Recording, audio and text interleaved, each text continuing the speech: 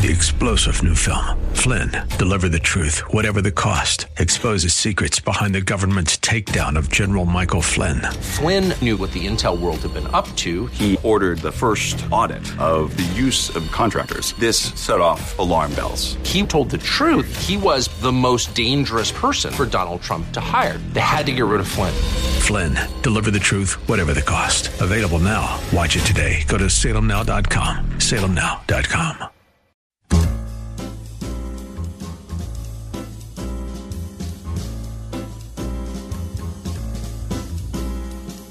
Welcome to another edition of The Ride Home with John and Kathy, live from the Salem-Pittsburgh studios. And now here are your hosts, John Hall and Kathy Emmons. Hey, good afternoon. Greetings. Thanks for coming along for the Monday, October 19th edition of The Ride Home. Kath, good to see you. Welcome. How are you? Thank you, John. A little chilly today, a little gray day, but I'm pushing on. Yeah, it's a little wet. You know, it's sort of like a signature Pittsburgh day, for better or worse, isn't it? It really is. Here we are. Yeah. Listen, do us a favor. Let's start the week off now by talking about the top four at 4. All right, John, number 1. I don't mean to frighten you, but Election Day is 2 weeks from tomorrow. Look out, everybody, just stay calm. Hold on to your hats, ladies and germs. Stay calm. Number 2, the Steelers ruined, I say, the Cleveland Browns yesterday at Heinz Field. Final score was 38-7, but it wasn't even that close if you watched the game. Very pretty indeed. Very pretty. I loved it. The only downside, the Steeler linebacker Devin Bush, who we've all come to know, love, and appreciate, injured his knee and is out for the season with a torn ACL. That is a rough loss. Anyway, our best to Devin Bush. Number 3, John, there's a plan afoot to make a significant change to Shenley Park, including a controversial electric shuttle that would connect the Hazelwood Green development site to Oakland through the park. I know you're thinking that seems like kind of a circuitous route, but remember, they wouldn't be stopping at stoplights, so they think it's faster. Anyway, that's a lot of traffic. The upgrades, John, would include several trails, one for walking, the others for biking and running, plus another trail for the aforementioned shuttle. That's all based on UPMC, is it not? Well, I think it's based on UPMC. I think they're trying to just make a quicker link between all of those people working down at Hazelwood Green and Oakland because of there are like 20 stoplights between either the cathedral or UPMC from Hazelwood Green. And it's a bottleneck. Yeah, exactly. All right. And last but not least, number 4, multiple Emmy award-winning play-by-play king and pride of the Beaver Valley, the great Doc Emmerich, announced his retirement today. Doc Emmerich, 74, has been the preeminent voice for NHL games on NBC and NBC Sports for 15 years. Are you ready for these numbers? Please. Doc called 22 Stanley Cup finals. Wow. He won 8 sports Emmys, including 7 straight. He worked at ESPN and ABC, as well as Fox and CBS, and at 6 Olympic Winter Games. Wow. In 2008, Doc Emmerich was inducted into the Hockey Hall of Fame. 74 years old. Here's the thing. At 74, he has not missed a step. Oh, my It's not God. as though he's like leaving on the downward slope. Doc Emmerich is still a giant in broadcasting. Sorry to see him go. I mean, he's one of those rare voices who you want to tune in, even if the score is 15-0. You just want to hear Doc call the game. And that, my friends, is your top 4 at 4. Very nice. Listen, John, I got to say that I am with you with Doc Emmerich. I've never heard a faster brain, but the connection between brain and mouth than Doc Emmerich. And not only is he able to relate what he's seeing, but he's funny. Yep. He's clever. He's insightful. I mean, he's the best play-by-play person I've ever heard in any sport in my whole life. I agree. And it's hockey. I mean, hockey doesn't have a whole lot of downtime. It's not like you're waiting in between pitches and you're able to tell, like, a funny anecdote like Bob Prince would have done. Although Doc Emmerich does have his genealogy wrapped around Bob Prince because he talked about, growing up and listening to Bob Prince. But the two styles are totally different. But boy, sorry to see him go. It's going to change the way the NFL or the National Hockey League is listened to. Yeah, so happy retirement. Yes, to the great Doc Emmerich. Yes, and speaking of retirement, yes, a friend of ours and a listener, Rosie Wagoner, She herself has retired, I would say, right next to Doc Emmerich as far as her weight and her ability to work a crowd. Yes, no question about it. And the quick connection between mind and mouth. Oh, yes. For Rosie. sure. I mean, she can call a game, different kind of game, but she can still call it. For many years, Rosie was one of the mainstays at the Coalition for Christian Outreach in the East Liberty neighborhood here in the city of Pittsburgh. Stepped down last week. Kath, you know how many years Rosie served? No, but I am just guessing that it was over 20, but I don't know an exact number, and I would like to find out. Yeah. Never won an Emmy. Never had to win an Emmy, but still, you think of all those people that she was part of and all the students, all the staff at the CCO. Rosie Wagner will be greatly missed at the CCO. Now, I have to say, I mean, is it too soon for me to say that we dubbed today Rosie Wagner Day on the ride home? Oh, no. This is exactly it, right? We will utter the name Rosie Wagner at every opportunity throughout today's broadcast. So God bless you, Rosie. Fabulous. That is so great. All right, we're going to step away. When we come back, good news. Tomorrow we die. What? Yep.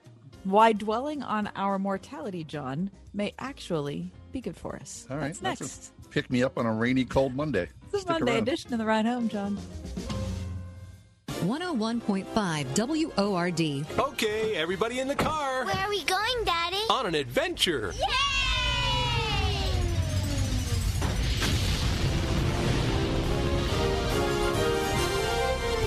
Adventures in Odyssey. It's not just a kid's show, it's a show the whole family can enjoy. Listen on this station. Adventures in Odyssey, tonight at 8 on 101.5 Word FM, WORD. For those of us who are healthy, it's hard to imagine what it's like to be chronically sick. If you're over 50, you may be fine today, but tomorrow, different story. Chronic illness can literally claim your financial world overnight. And suddenly you're tens of thousands in debt, mailbox overflowing with bills, notifications, warnings, and you think Obamacare will help you sort it out? Good luck getting someone even to talk to. This is Kathy Emmons, and my friends at Marley Financial have a better solution. It's their non-Obamacare pro-life health plan. It gives you the power of a national PPO instantaneously, savings of 30 to 60% off Obamacare for those over 50, no funding for abortion, and always someone to help you. Call 724-884-1496. One client recently in the hospital for 11 days for a bowel obstruction. The hospital billed him over $56,000. Marley Financial's non-Obamacare plan paid the entire claim and put $7,000 in his pocket. There's no other plan like it anywhere, and you can get it now. Call 724-884-1496 or visit marleyfg.com. Are you in high school and thinking about your future or know someone who is? Consider Geneva College. Geneva is a Christian college that prepares students for meaningful service in the world. Geneva has over 145 majors and programs, 19 varsity sports, 100 study abroad programs, and lots of club activities. Geneva has scholarships and grants to make it affordable too. Find out more yourself. You can visit Geneva in person or online. To find out more, go to geneva.edu/visit. That's geneva.edu/visit. Saturday, October 24th is National Prescription Drug Take-Back Day. Help keep prescription opioids out of the wrong hands and reduce the risk of diversion, misuse, and abuse. When your opioid medicine expires or you no longer need it, please dispose of leftover medicines at a drop-off location as quickly as possible. For more information or to locate the Take-Back Day location closest to you, go to DEATakeback.com. This message is paid for by Purdue Pharma. This radio station accepts political advertising. In fact, we are required to do so by federal law. We understand that not all of our listeners will agree with statements or positions taken by all of these candidates, and sometimes neither do we. This radio station is an important part of this community, and therefore the candidates want to bring their message to you via our airwaves. We do so as a public service, and we are required to do so. Regardless of your position on these issues, please make sure you register to vote so your voice is heard. Over the past decade, hundreds of broadcast ministries have multiplied their listenership through a partnership with OnePlace.com, the largest online Christian broadcast platform. Here's Greg Laurie. By partnering with OnePlace, we've been able to expand our online ministry in a way that complements our current web strategy for maximized outreach and impact. Steve Arterburn. Through our partnership with OnePlace, we've been able to grow our online ministry in ways that well, we just never would have been able to do it otherwise. John MacArthur. This is a partnership we enjoy and for which we thank the Lord. Colin Smith. Our partnership with OnePlace.com has multiplied our ministry effectiveness. We're reaching new listeners every day. And Dr. David Jeremiah. Many of the new listeners we reach here each day through OnePlace are now faithful ministry supporters. Introduce your message to the largest online Christian audience on the web. Visit us today at oneplaceradio.com to learn how. That's oneplaceradio.com. Why does Trinity Jewelers' Mark Helgerman advertise on Word FM? Every year we've grown. Every year has gotten better. I attribute that directly to the advertising. Word FM can give you something that no other station can give you because as Christian brother and sisters, the relationship is formed through that radio and through the advertising, and that person will drive past 20 other jewelers to come and see us. There's no question Word FM has been huge for Trinity Jewelers. I mean, we wouldn't be anywhere near where we are if it wasn't for Word FM. It has created such a business base for us because it's made us larger than just your neighborhood jeweler. It's made us citywide. I feel like in a lot of cases with other advertising venues that it's more just make the sale, get them to advertise, whereas I think at Word, there's no question. I feel like Word FM is committed to making the businesses they advertise for a success. Isn't it time you advertised on Word FM? Call 412-937-1500. Most clubs you join require an initiation fee or a club membership, but not the Word FM Discount Shopping Club. In our club, you save as much as half. That's right, 50% on gift certificates and items from local restaurants, health services, and much more. Discount deals just in time for birthdays, special occasions, or just because. And all from the comfort of your own computer or smartphone. Great deals and awesome savings. Log on now to wordfm.com, keyword shopping. How long could you survive without electricity, without a water supply? Days? A week? Ready Christians prepare for crisis events in order to stay safe and assist others. Being ready means you can share the comfort and hope of Jesus Christ, perhaps in someone's most desperate hour. Complete the free readiness profile online at ChristianEmergencyNetwork.org. In just a few minutes, you'll know what it takes to be ready to respond to crisis and disaster. That's ChristianEmergencyNetwork.org.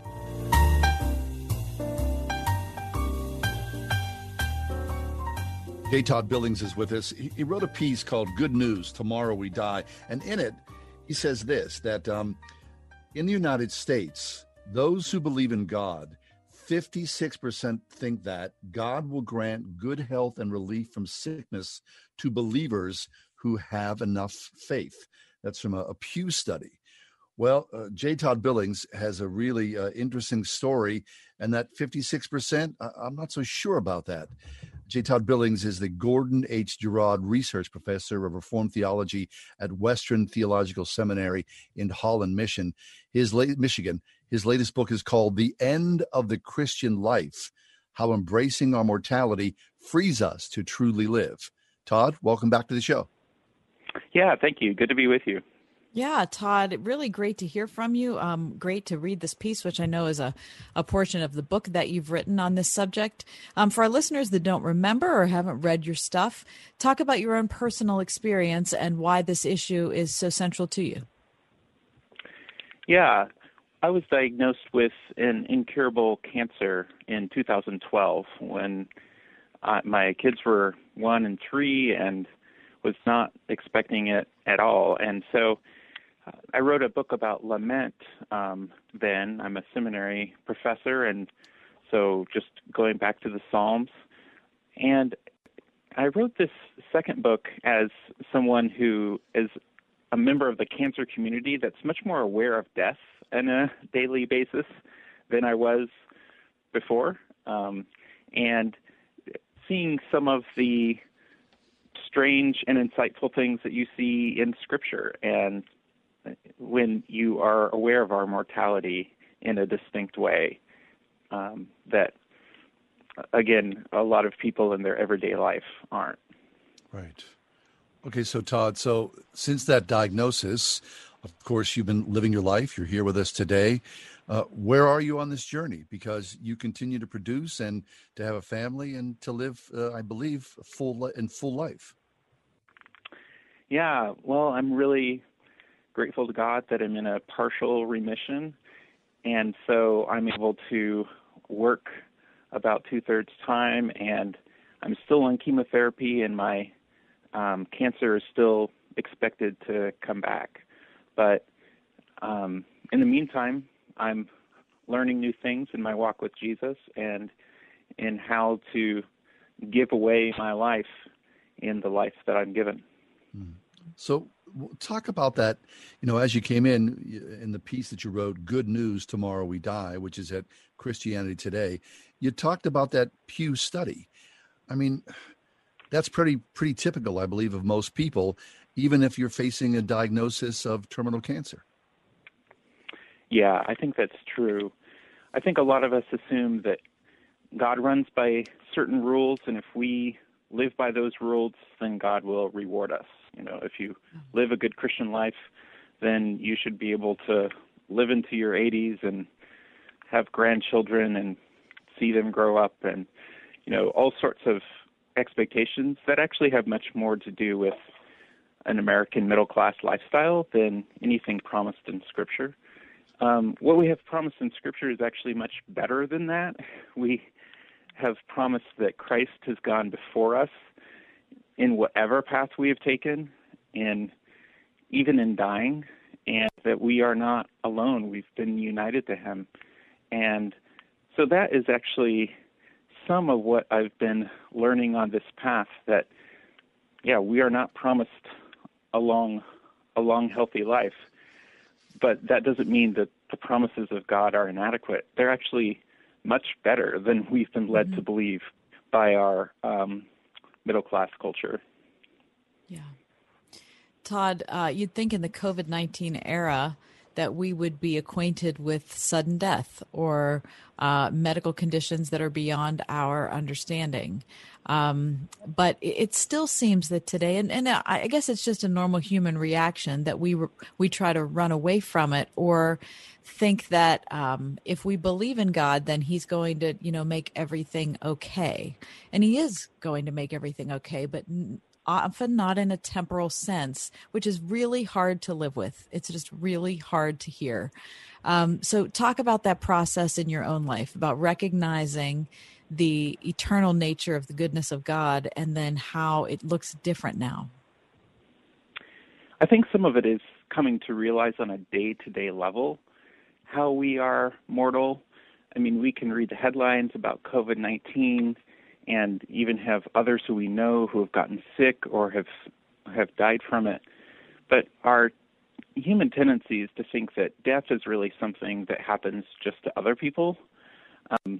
We can get fearful and self-protective, but when you feel the ache and pain in your own body, I've had daily pain with my cancer treatment, and at first I just resisted the pain and hated the pain, and I came to see, in some sense, this is a reminder, even from God, that I'm small, that I'm not going to live forever, and that where I put my attention, where I put my loves in loving God and neighbor really matters.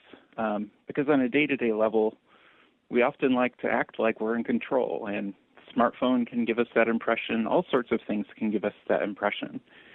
But when mortality is something that isn't just something that happens in the movies or on the headlines, but is happening to you and I, it actually changes our outlook for what ministry looks like, for what the Christian life looks like on a day-to-day level. And rather than thinking in terms of self-protection, you're able to give away your life, not by being incautious in terms of deaths or taking unnecessary risks, but realizing that none of us get to take our wealth with us. All of us are like Job in the end, who have family and fortune taken away in the end. And so that's really the perspective, the everlasting God, and then our small lives. That's really where we are. But on a day-to-day level, we often try to deceive ourselves that that's not the case. So that's why it's good news, like even reminders of our mortality is good news, because we tend to live as if we were immortal otherwise. J. Todd Billings is with us. We're talking about the end of the Christian life, how embracing our mortality frees us to truly live.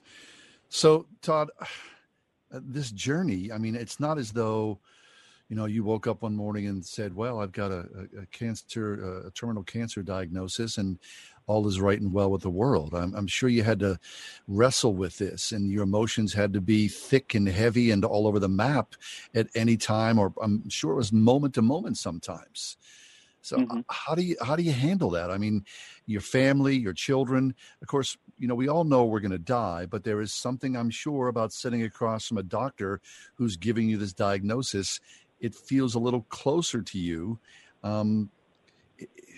Is there some, grand lesson you've learned in all this that makes it palpable to wake up every morning and go through another day?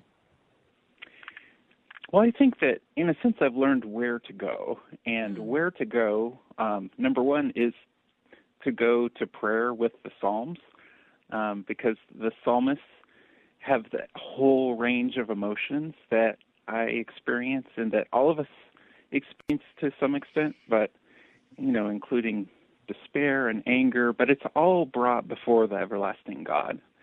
And also seeing how Christ relates to this.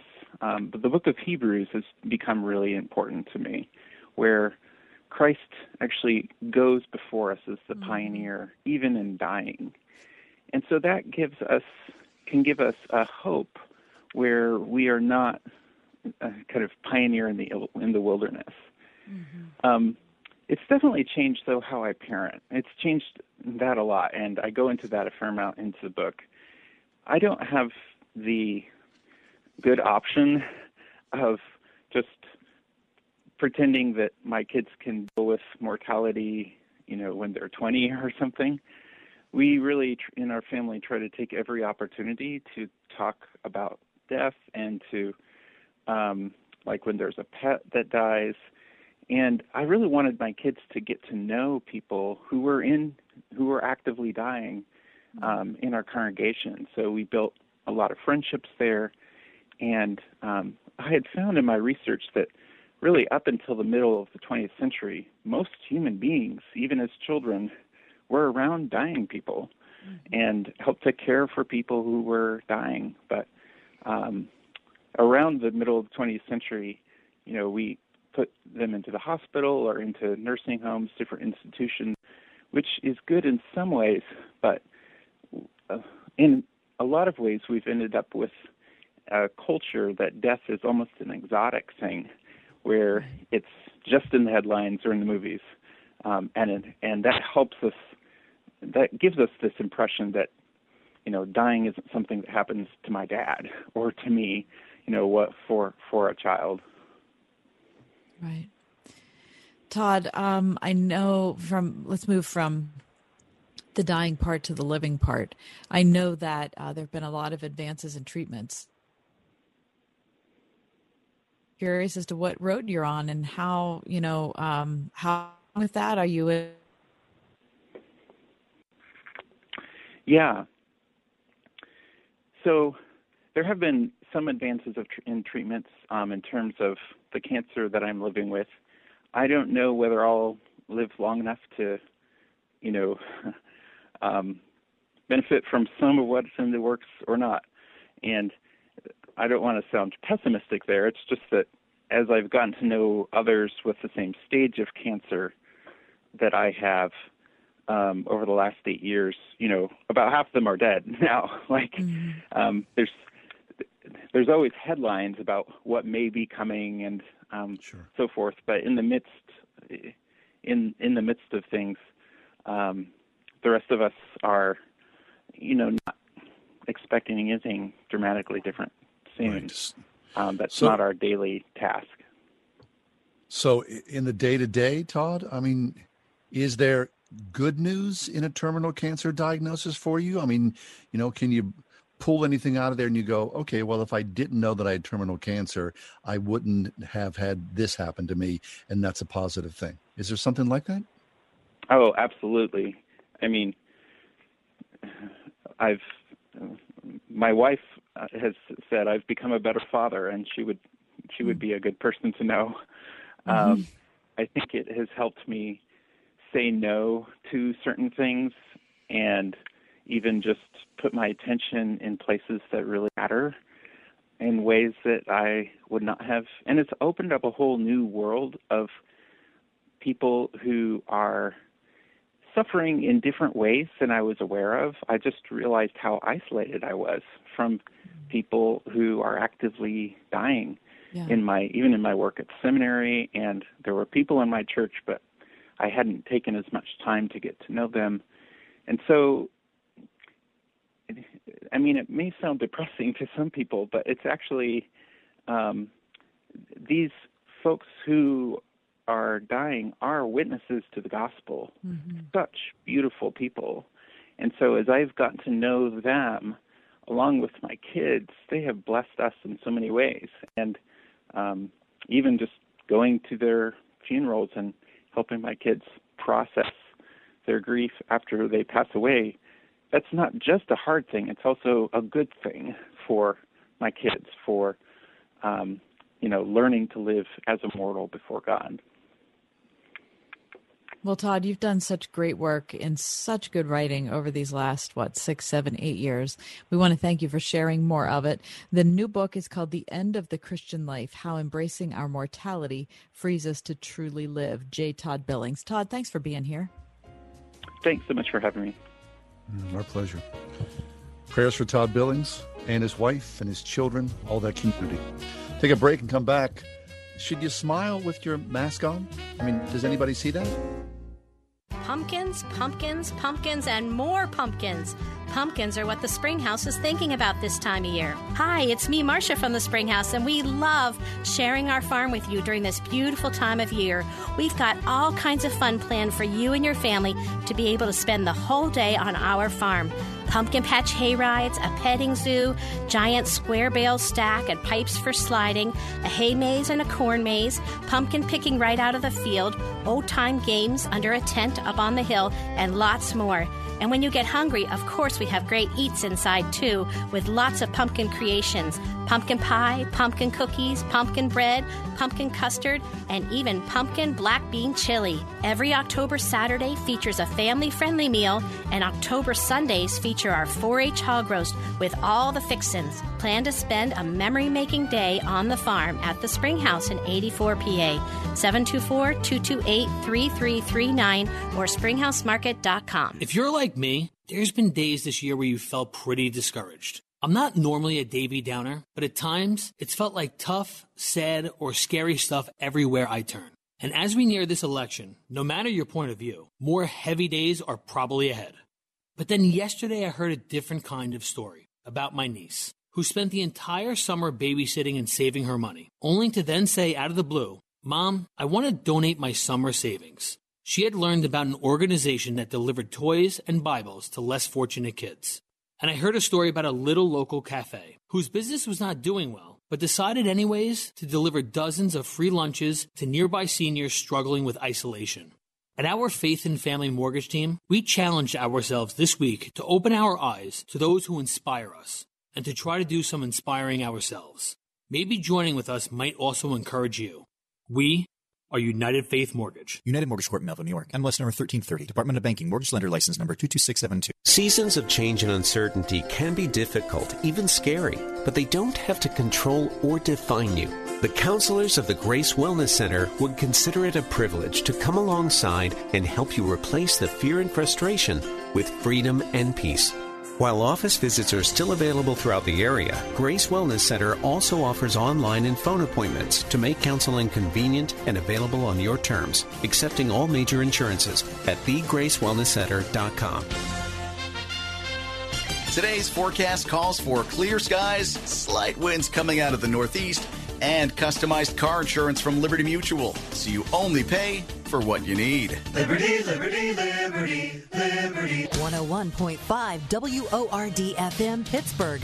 On your smart speaker by saying, play the word Pittsburgh. And on your phone via the Word FM mobile app, iHeart, TuneIn, and at radio.com.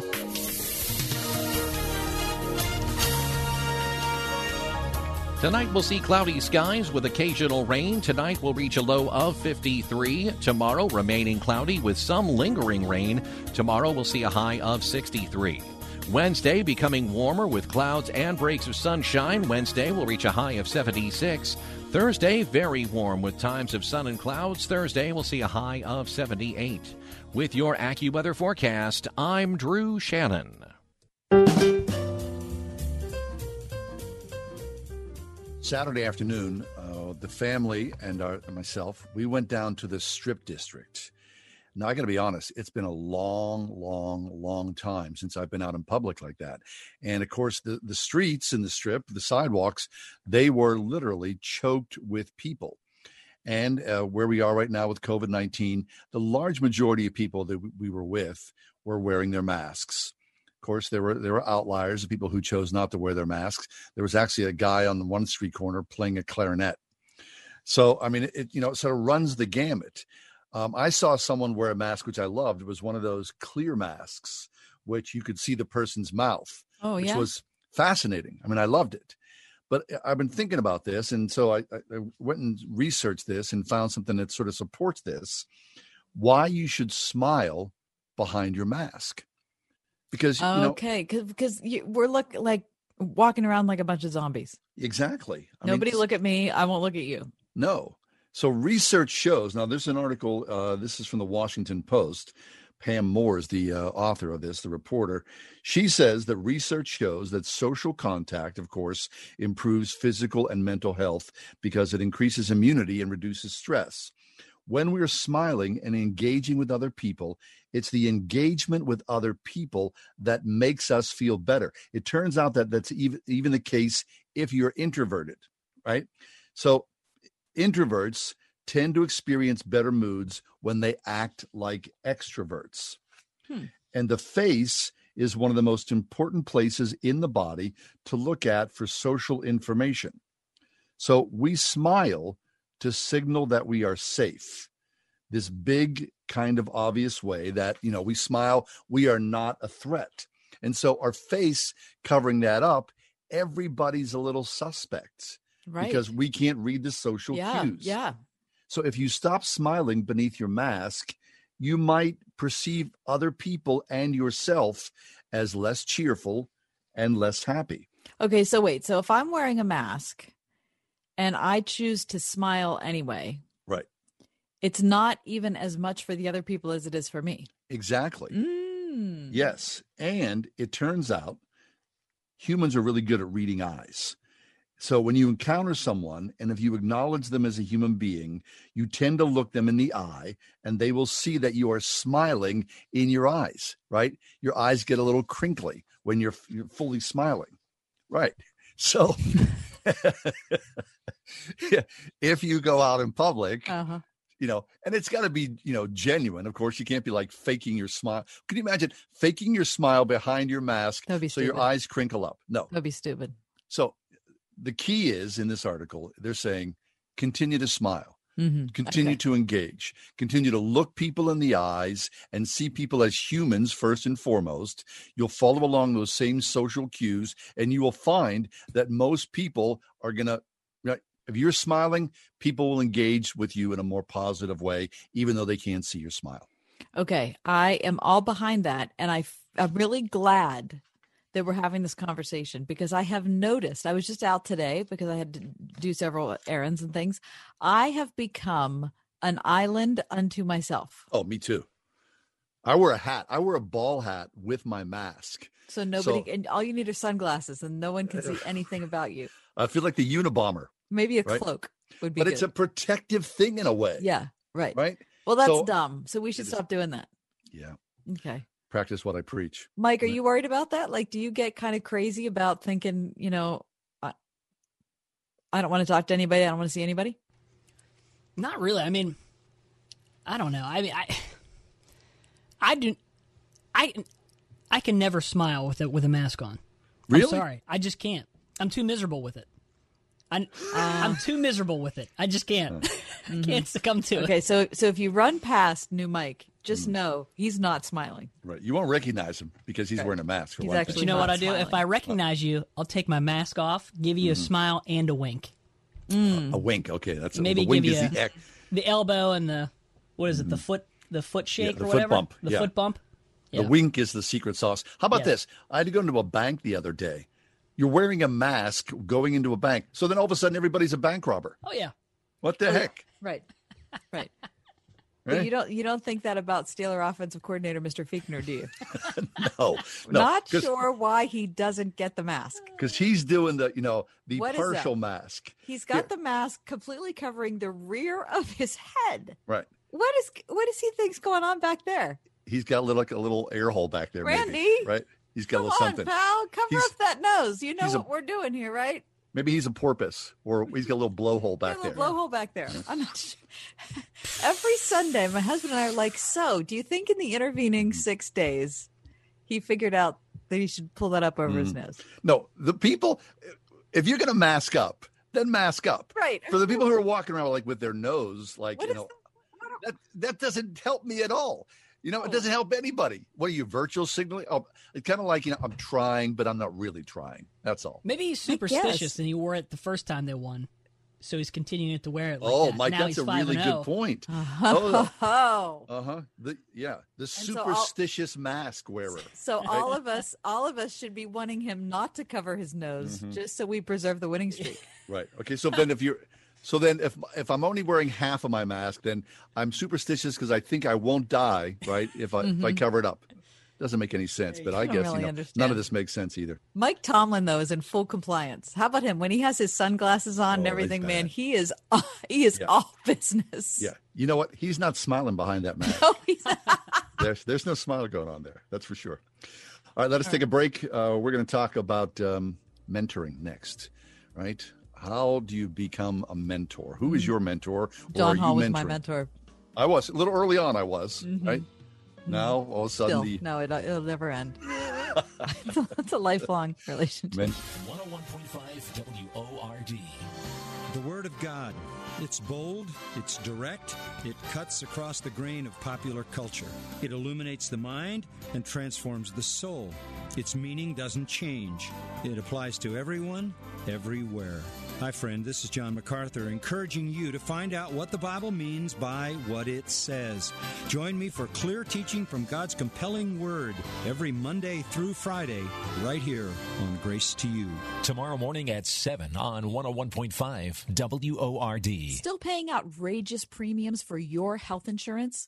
Or maybe you settled with a ministry plan, some short-term medical or limited benefit plan that lacks the coverage you need? This is Kathy Emmons for my friends at Marley Financial. Every agency offers the same stuff, well, except for Marley. Marley Financial now offers a unique ACA clone that looks, feels, and most importantly, acts just like a Blue Cross plan. In fact, it's even better. You can go to any hospital or facility anywhere in the country. They'll actually waive your deductible for inpatient and surgery. Does your plan do that? Plus, they can customize your plan to reduce your costs for the rest of your life.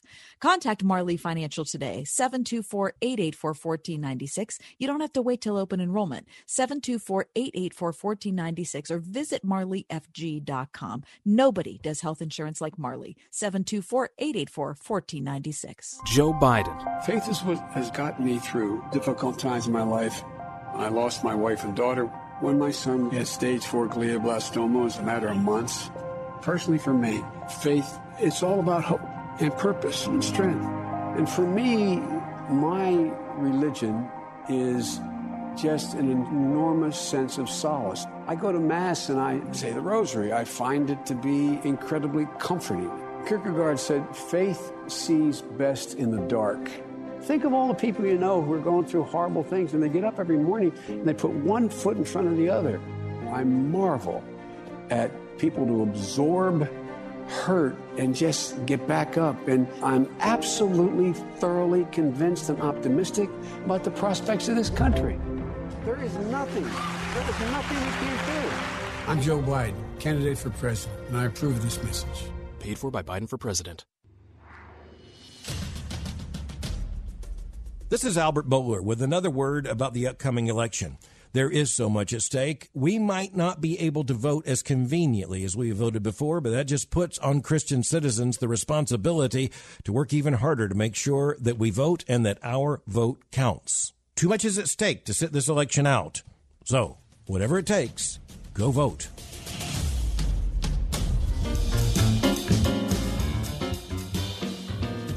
Kath, having known you all these many years, I do know that you have been an active and willing mentor for many a young woman. Describe that. It's a good thing for you and for those who you're working with, yeah? Yeah, I don't know. I don't know if I've been particularly faithful across the board with it, but I've had good experiences and relationships over the years. I just think that it's the number one thing is availability. Mm-hmm. And that's, of course, what I struggled with and what I think what most people in today's America struggle with because our schedules are so packed. Right. But being available is the number one thing you need to be a mentor. But okay, so when you first started doing this, someone approached you or you approached someone, it's a little worrisome, isn't it? Like, I'm going to screw this up. Someone's entrusted me. Or I'm going to screw you up. Exactly. Yeah. Right. Exactly. My advice is going to be like, nutty talk. There's crazy time. I realized very quickly, in fact, like the first person I mentored, the very first week we talked, I realized it's not going to be about me giving her advice. Mm-hmm. It's just going to be us getting to know each other. And just by virtue of me being a little older than her and me being a Christian a little longer, I'm just going to be able to know some things that she doesn't. It doesn't mean that she's not going to know things I don't. I mean, It's not like I'm going to be just the giver and she's like a sponge. It's not like that. It's really much more of a reciprocal relationship than I would have anticipated at the start. All right. Well, Melissa Kruger is back with us. Melissa is Director of Women's Content for the Gospel Coalition. Her brand new work is called Growing Together, Taking Mentoring Beyond Small Talk and Prayer Requests. Melissa, welcome back. How are you today? Doing well. Thanks so much for having me. Thank you. Sure. So talk about mentorship. I mentioned that it really ended up in reality being different than I had expected in kind of the thinking of it. What has your experience been? Yeah, what you just said, actually, it really is the opening image I start with in the book. And I give this image of two trees standing beside one another. When I was a little girl, I remember my dad taking this young tree that was bent over because of a storm. And I think we kids had been jumping on this tree as well. So that was another reason it was bent over. And he tethered it to a sturdy oak that was right beside it so that it would grow straight. So all that big tree did was stand beside the little tree and offer support in some ways. But that big tree couldn't make the little tree grow. The sun and the rain do that. And in the same way, mentoring is a relationship where we really just stand beside someone. But God is making us both grow as we walk together for a season. And that takes a lot of the pressure off. Like what you were saying, I'm terrified in some ways that I'm going to mess someone up or say the wrong thing. Oh, yeah, big time. Mm-hmm. But when I just think of it as standing beside and passing on the strength God has given me, then it seems like, oh, I can do that. It's more accessible. I see. So, Melissa, of course, in the business world, people look at LinkedIn and go, oh, yeah, well, I understand LinkedIn because there's, one person sort of providing a pattern for another person. So I wonder, is there a difference, and I'm sure there is many differences, between the business world mentoring and the Christian world mentoring? Yeah, I think there are some similarities. I mean, for certain, someone who's worked in one field for a long time can really come alongside someone who's new in that field and help them.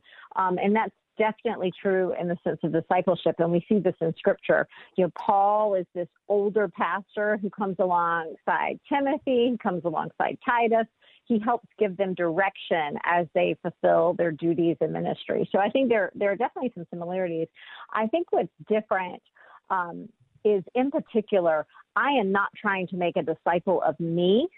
I am trying to make a disciple of Jesus. And so I love the words of John the Baptist when he says, he must become greater and I must become less. So I'm constantly pushing that person to look more like Jesus. So that might mean they serve a very different capacity in the body than I serve. So it's different in that sense. I'm not trying to, if my gifting in the church is one thing, I'm not trying to make that younger disciple serve like I serve. I'm just trying to hope to help her serve in some way. So there are some definite differences as well. We're talking to Melissa Kruger. She's director of women's content for the Gospel Coalition. Melissa, what about being mentored? Yeah, I think that's something we all want. I don't think we ever feel like the older woman. I don't know how you feel about that. I'm always looking for older women in my life who can just come alongside me. And I grow so much from just watching an older woman in different seasons.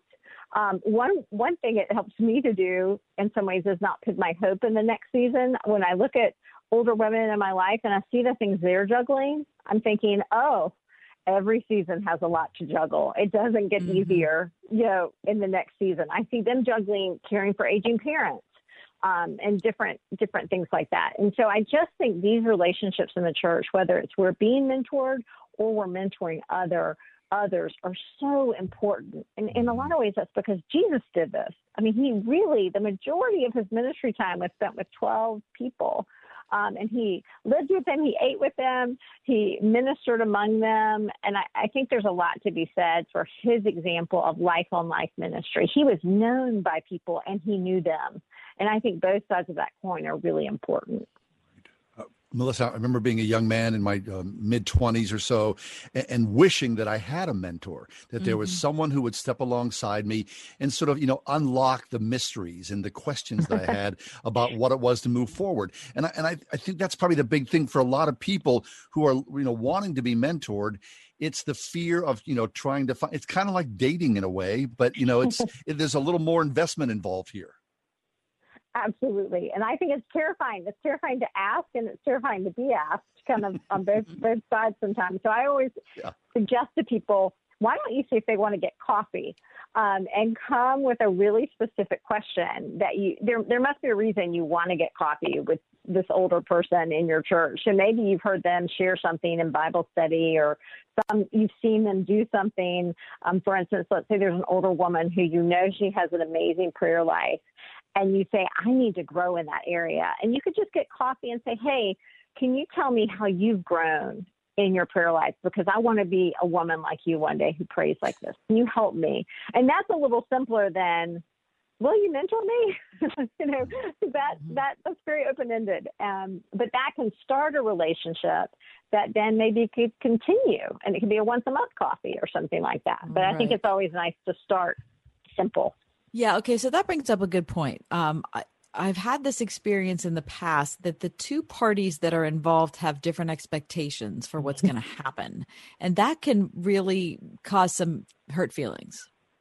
Yes. And I have found myself in the exact same situation, which is in part why I really wrote the book, because it helped me to have a curriculum. So now when a woman asks, will you mentor me? I say, this is what I can do. I can read through this curriculum. The book is not actually about mentoring so much. It's a book to be used in the mentoring relationship. And so it kind of goes through basic spiritual disciplines, like how's your prayer life? How's your evangelism? How's your time in the church? Are you serving somewhere? How's your family life? Different things like that I think are pretty applicable whether you're mentoring someone who's 20 or you're mentoring someone who's 60. I think these topics are evergreen topics, so to speak. And so I really, I think that has helped me to say we can meet for this 12 weeks to go through this curriculum, and then we'll reevaluate. Because I think it can be, again, it's nice to have a beginning and an end so that you clearly communicated on the front end so feelings aren't hurt when she says, oh, I just thought we were going to have coffee and kind of hang out and have fun. And you're thinking, no, I really want this to be about spiritual conversations. It's helpful to know, are we talking about having a friendship here? Because that's great. We need friends. Or do we want to have a spiritual mentorship? And those are two different things. Right. Or are we going to get together for an hour? Or are we going to get together for 5 hours? Yes. I think that's really good to define on the front end. And has it happened to you, Melissa, where people think that all of a sudden you're their therapist? Yes. Absolutely. I worked in women's ministry for 10 years, and I think I actually thought being a counselor might be easier because you knew when you go into a counselor's office, you have an hour. Sometimes in women's ministry, they think you have all afternoon. And so, I definitely think we need counseling and we need people who can counsel. And it's good to know the difference between what we're doing in mentoring versus counseling. Right. Because here's the thing. If it requires some sort of like therapy background, then no one's going to want to do it, unless, of course, you're a therapist. But then you're not going to want to do that in your free time anyway, because that's your job. Yes. I mean, and I don't feel equipped for certain things. No, I mean, there are not. certain things that move into a space that I feel equipped to talk about someone's prayer life with them, but I'm not equipped to deal with certain things that really we do need trained counselors for. And those are good things to have. I mean, Melissa, COVID's affected everything. Has it affected your, idea of how and when and where you have mentors in your life? Yeah. One of the sweet things about this season, because you can get together still with one person. So a friend actually asked me, she's a few years younger than me, she asked me to mentor her back in January, I think. And so we have actually continued to, once a month, we go for a walk and we talk. And so it's outside and we could still do it. So that was actually one of the things that we could still keep doing in the midst of Bible studies being canceled, church services being canceled. We could still do this because it was one-on-one. And so I think that's the good news about mentoring. It can actually still happen in a pandemic. All right. That's one really good news. Yeah, that is. I'll take any positive I can get out of it. Yeah. Melissa Kruger's been with us, Director of Women's Content for the Gospel Coalition. Melissa, thanks. Thanks so much for having me. Our pleasure. Growing together, taking mentoring beyond small talk and prayer request. Take a break, come back. You know what? Maybe during the break, I'm going to run down the refrigerator and have myself a nice cold glass of Tab. Hillary Clinton called hardworking Americans like you deplorable. You could put half of Trump supporters into what I call the basket of deplorables. Joe Biden called us bad people. Not very good people. Liberal Hollywood attacks our faith. Amy Comey Barrett, Catholic, really Catholic. And the liberal media attacks our values. The credulous boomer Rube demo that backs Donald Trump. They openly hope for the death of our president. Hillary Clinton's former spokesperson said, "I hope he dies." Barack Obama's former speechwriter said, "These people. It's disgraceful." President Trump stands with us, the people who work for a living, get our hands dirty, care for our families, worship God, and stand for our flag. And we're proud to say Donald Trump is our president. I'm Donald Trump, candidate for president, and I approve this message. Paid for by Donald J. Trump for President, Inc. Are you in high school and thinking about your future or know someone who is? Consider Geneva College. Geneva is a Christian college that prepares students for meaningful service in the world. Geneva has over 145 majors and programs, 19 varsity sports, 100 study abroad programs, and lots of club activities. Geneva has scholarships and grants to make it affordable too. Find out more yourself. You can visit Geneva in person or online. To find out more, go to geneva.edu/visit. That's geneva.edu/visit. Help at Home, formerly XL Home Care, is proud to offer benefits to heroes of home care, including Hero Pay and Hero Sign-On bonuses. Any caregiver who joins the Help at Home team is eligible for a Hero Pay $500 sign-on bonus, plus ongoing bonus pay. They know it's been a difficult time. Help at Home wants to make sure you get the Hero Pay you deserve. Give them a call today and find out more, or go to helpathomepA.com. That's helpathomepA.com. At Eden Christian Academy, hope is rising. Hope that is secure in God, that builds faith, and inspires a love that can't be stopped. Eden is where parents find hope in a true educational partner, where students see faith woven into every subject, and where teachers model the love of Christ to every child from pre-K through 12th grade. Tour any of their 3 North Hills campuses during Admissions Week, October 19th through 23rd, and witness the hope, faith, and love that Eden can offer your child at EdenChristianAcademy.org. I consider not only my team members, but my patients, my family, and I miss them for quite a few months. Stock Family Dentistry would like to say, welcome back. One of the biggest blessings I have received is to be able to use my talents and my passion to serve my community through our dental office. And I'm proud to say that we're doing it in a very safe way. We're finally back up to full speed. It's nice to be back with family. On Perry Highway in Wexford at StockFamilyDentistry.com. After nearly 60 years, Coca-Cola is discontinuing its first ever diet soda, Tab, which acquired a huge fan base in the 70s and 80s. I told Mike we were going to talk about Tab. Mike did not know, Kath, what Tab was, which is no surprise. Listen, I didn't know it was still around. Yeah, you don't see Tab, right? I mean, well, not that you did, now it's gone, but it wasn't one of those things that was on the store shelves. Tab to me was kind of like Fresca, right? That it was sort of, big in its day, Right. but now it's disappeared. 60 years. It was the first diet soft drink on the marketplace. People loved it because it wasn't super sweet, which, of course, if you drink diet soda today, it's like really that saccharine kind of thing. Yeah. Way over the, Well, but the interesting thing is that it actually had it had saccharin in it. Tab exactly. did. Yeah. I mean, you're not drinking sodas with saccharin in it now. Nope. So Tab's growth was more or less cannibalized by Diet Coke, which came on the scene in 1982. In announcing Tab's end, Coke noted that the zero-calorie sparkling beverage category has changed in recent years, both in terms of its core consumer base and its preferences. Retiring products like Tab frees Coke to invest in its powerhouses, Diet Coke and Coke Zero brands. So in the article, the guy says, I got 2 cans left of Tab. I'm going to drink one, and I'm going to put one on the shelf forever. And just Tab. toss it. It was really terrible from the very start. I can have one right now. Listen on your smart speaker, the Word FM app at wordfm.com, iHeart, TuneIn, and on radio.com. In the car or at home, too, at 101.5 WORD FM, Pittsburgh.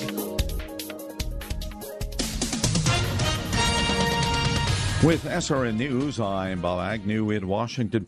President Trump in Prescott, Arizona for a Make America Great Again rally, the first of 2 for him today. Upon his arrival on the tarmac, he addressed reporters' questions, including about his disagreements with Dr. Anthony Fauci. He also said stimulus talks are ongoing with House leadership. The president has a second rally scheduled for later this evening in Tucson. And the Democrats' vice presidential candidate, Kamala Harris, back on the campaign trail for the first time after a brief absence when people connected with her campaign tested positive for the virus. The Democratic ticket is largely foregoing traditional campaign rallies because of the risk of spreading the coronavirus. At the campaign event, Harris says that all children need the right tools for online learning during the coronavirus shutdowns. On Wall Street, the Dow ended the day off by 410 points. This is SRN News. We know nothing shows you've had a good night's sleep quite like a serious case of good old bedhead.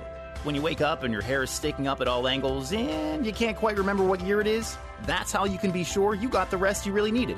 The Original Mattress Factory is a proud supporter of bedheads everywhere. Share a picture of your best bedhead on Facebook, Twitter, or Instagram with the hashtag OriginalBedhead for the chance to win a $1,000 gift certificate to the Original Mattress Factory. Visit OriginalMattress.com or stop by an Original Mattress Factory location for more information. Hey, pastors, how are you reaching your community? Here's John MacArthur from Grace to You. I don't need to recreate the truth. I don't need to innovate anything. I need to follow the example of those who have gone before and have been profoundly blessed by God. Pastor, don't miss encouragement like that from John MacArthur.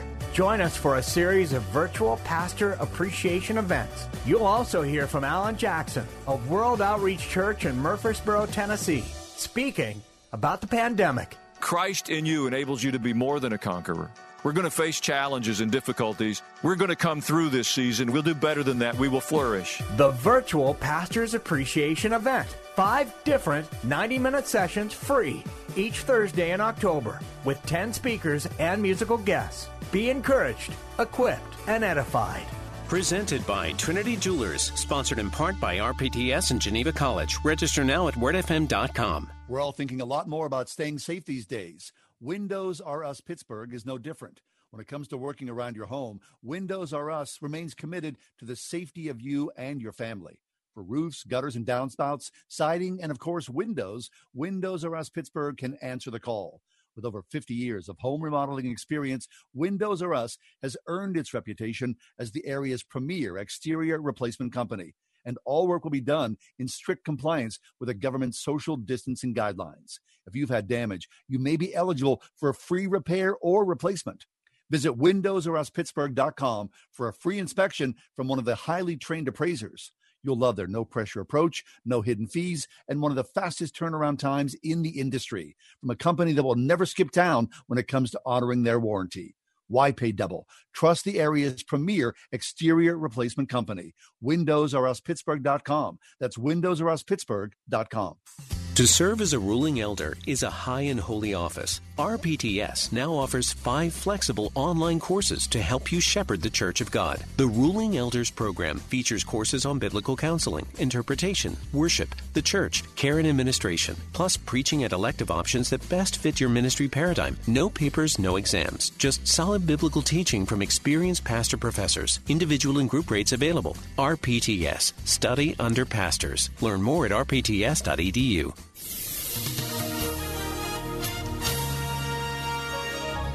Tonight we'll see cloudy skies with occasional rain. Tonight we'll reach a low of 53. Tomorrow remaining cloudy with some lingering rain.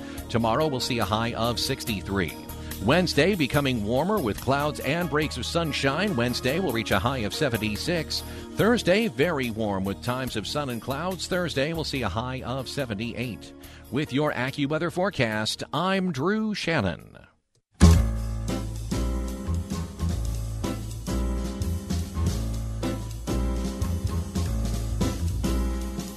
Welcome to another edition of The Ride Home with John and Kathy, live from the Salem-Pittsburgh studios. And now here are your hosts, John Hall and Kathy Emmons. Good afternoon. Thanks for coming along. The Monday edition of The Ride Home. Kath, over the weekend, did you do any cleaning around the house? Tidy things up? I'm a little bothered that you asked. Uh-oh. Does it have a bad ending? Only because I'm in a period of chaos in my home, and it's stressing me out. I worked Saturday from morn truly till night, trying to get things like situated and put away. And I woke up and I took, yesterday's a Sabbath. I didn't do anything.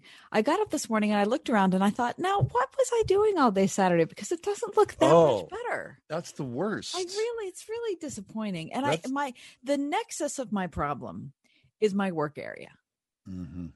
So this spare room in my house that has become, one half of the broadcast studio that produces The Ride Home with John and Kathy, yes. Or 1/3, is just a mess. Mm-hmm. It's just everything that's in here I need, but it's not, because this COVID thing came up on us so quickly. I don't have the right equipment. It's all a little bit, I'm not happy about it. Right. Well, okay, I share those same feelings, right? So on Saturday, I too was busy cleaning. Were you? Yeah. But here's the thing. I believe that, if you're in a bad mood, the best thing that you can do for your bad mood is to clean. I think you're right about that. Because you see, hopefully I'm not, you're a different story. Me. I mean, in the rest of my house, I feel okay. But in this room is my problem, John. But you're right. Right. When you get up and you look at, the kitchen is so much cleaner than man. Don't you love to walk? We have hardwood floors. You mop your hardwood floors and then you walk on those, either barefoot or with socks or whatnot. And you go, that feels so good. I mean, it's really, if I was a multimillionaire, I would always have like a cleaning staff on hand. Mm-hmm. Wouldn't that be great? To me, that'd be like, that's John's way, Mike, of asking you and I if we'd consider adding on. Could you come over and help me clean once in a while? Task list. Mm-hmm. Yeah. The cleaning staff on the ride home. Mike and I are never going to be your cleaning staff. So get over it. Sorry. But okay. So we saw this thing about keeping your desk clean, right? Your desk, like I'm sitting in front of a desk right now. Mm-hmm. Okay. Now there's the physical desk and there's also the desktop on your laptop or on your PC, right? Both of those require some maintenance from time to time, do they not? And today, John, is National Clean Out Your Virtual Desktop Day. Mm-hmm. There's actually a day set aside for this, the third Monday of October, when you're supposed to go through your desktop, either, on your laptop or on your whatever. What do you call the big one? PC. That's a desktop, right? It's a desktop. Yeah. Okay. Or on your desktop. It's the desktop on your desktop. It's a little confusing, I guess, is what I'm saying. Anyway, you're supposed to clean it all up. Get rid of the files you don't need. Files and all the little icons and whatnot, right? Your icons, you can get rid of apps on your iPad. You can say, I haven't used this app in a year. I should toss it. You should go through some photographs and ditch a bunch of photos. How about all the videos that are cluttering up your phone? Yeah. See, that's when you start talking about clearing up photographs. I'm not with you on that. Why? Because your photographs are kind of like your visual diary of your life. And so it doesn't mean you have to take out a whole year of it. No, I really sort of always I'll edit as I go along, right? and I look and go, okay, I don't need that picture. I don't need that. But I'm not going to do that one fell swoop. I need to have that flow there, where I was and what was going on. Well, okay, how many photographs do you have on your phone right now? Currently, in your recent, whatever your biggest album is. Let me see here. Let me take a quick look. Mike, I'm going to ask you the same thing. How many photos and how many videos do you have on your phone? Okay. I have 4,321 photos. Mike? 3,800. I have 35,245 photos. Why don't you dump those onto a hard drive? Oh, right. Now you're telling me to dump them. On a hard drive. You just said you need your whole record of your whole life, and you're not getting rid of anything, and now you're telling me that I need to dump them on a hard drive. Well, all that space you're wasting on your phone. It's amazing how quickly his finger points, Mike. That's what I'm saying. I'm not pointing any fingers. I'm just saying for clarity and for space on your phone. For clarity. All of a sudden, now I'm the one that needs to ditch my. I'm not saying delete those photos. I'm just saying transfer them. Some people do a radio show, and it's just a nice give and take, and it's we talk about sports and politics. And don't feel put upon. I'm just trying to help you a little bit. Bring some order to your life. That's all. How many videos do you have? Not a whole lot. I don't take a whole lot of videos. Okay. Mike, how many videos do you have? 280. Okay. I got 142. Okay. How many do you have? 750. Oh my gosh! What are those videos of? It's a lot. I don't do a lot of videos. How many gigs do you have in your phone, Cap? You must have 32. Yeah. She got more. She got like 190 or something like that. No, right? we have 250. 250. Yeah. That's nice. Thank you, management, for taking care of us. Thank you very much. Tight. Today's the day to clean it up. It's getting real tight, people. Is it? No. I consider myself a wealthy person when I see like the space in my phone and go, oh, I got plenty of space. Now, how many items do you have in your desktop? I have 36. 36 in your computer desktop. On my computer desktop. I probably have 6. Oh, wow. I have 4, 8, 17. Wow. I need to clean mine up. That's right, Mike. Get on it. Yeah. Some of them I have like little cartoons, and I probably could lose those. Cartoons? Yeah, what do you mean cartoons? Just like a little like a little screen, like I have a little cat that says "The Dude Abides," which I thought was funny, and I don't want to like lose that. No, you don't want to lose that. You want to keep hold of that. I have something like That's that how too, I ended John. up with 35,000 pictures. So I couldn't let go of that. I don't know. So can you imagine? I mean, when I see myself like doing this kind of stuff, I think my dad would shake his head and go, What have I raised? What a coconut here. Here's a guy who's, working at the mill and, taking care of all these 7 kids. And I'm worried about a cat with the dude abides. You probably think, what a failure I've been as a father raising this coconut. Oh, failure or not, we are here on the ride home, and we're so happy you're here. Hey, for everyone who gave to our Bible League campaign, which was going on last week, we can't say thank you enough. It's just an organization that's close to our hearts, and we've traveled a lot with them. We really love them and appreciate their work. And so for all of you who were a part of it, thank you. Very nice. Take a quick break, come back. 2 weeks tomorrow, the presidential election will be here. We're going to talk about 6 ways Christians can be wiser in political engagement. That's next on the ride home here on Word FM. 101.5 WORD. Everywhere you go, anywhere you go, Word FM goes with you. That's because we're no longer trapped inside a radio. We're now everywhere you are, and you carry us around in your pocket. We're ubiquitous. There's an app for that, right? On TuneIn, on iHeart, on our own app, on WordFM.com. The iPhone. The iPhone. The iPhone. The iPhone. On your iPad, iPhone, and Android. We're always with you because we're inside your pocket. Whatever you do, don't lose us. 101.5 WORD. Joe Biden. Faith is what has gotten me through difficult times in my life. I lost my wife and daughter when my son had stage 4 glioblastoma. It was a matter of months. Personally for me, faith, it's all about hope and purpose and strength. And for me, my religion is just an enormous sense of solace. I go to Mass and I say the Rosary. I find it to be incredibly comforting. Kierkegaard said, faith sees best in the dark. Think of all the people you know who are going through horrible things, and they get up every morning and they put one foot in front of the other. I marvel at people who absorb hurt and just get back up. And I'm absolutely, thoroughly convinced and optimistic about the prospects of this country. There is nothing we can't do. I'm Joe Biden, candidate for president, and I approve this message. Paid for by Biden for president. Hi, this is Joe Belanti with J&D Waterproofing at 1-800-VERY-DRY. In honor of our 81 years serving the tri-state area, we are offering great savings for all our new and past customers. Call 1-800-VERY-DRY. That's 1-800-VERY-DRY to get your savings on basement waterproofing, bowing or cracking walls, and or footer stabilization projects. Or visit us at jdwaterproofing.com. J&D Waterproofing, family owned and operated since 1939. Hey, this is Owen Strand with a quick word on the upcoming election. So much of what we care about is at stake. Religious liberty, all of our First Amendment freedoms, the cause of life and reliable judges, rule of law, even civil order. Make sure you're registered and prepared to vote, whether at the polling place or by absentee ballot. Our nation is at a crossroads, and every vote counts. Don't sit this election out. This is Jay Hagerman of Abernathy & Hagerman. Writing an estate plan is one thing. Having the experience to administer the estate is something else. At Abernathy & Hagerman, estate administration isn't a side job, it's what we do. You have the same goals we all do, to protect your assets, to minimize taxes, and ensure your inheritance gets to the ones that you love. How you get there, that's specific to you. So let's talk. Hagerman Law, legal help that lasts a lifetime. Visit a-h.law.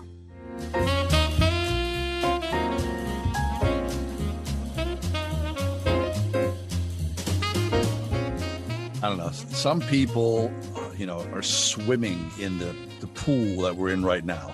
Happy, right? As fish. This political pool that we're involved with. 2 weeks from tomorrow is the presidential election. God help us all. Oh, my gosh. Because, everyone, of course, has an opinion. It is a hot mess. And everybody's opinion is right. And the other opinion is horribly wrong and can't be tolerated. Yes. What hellish mess have we put ourselves in? Truly. So how do you engage, whether it's with family, friends, people at church? I don't know.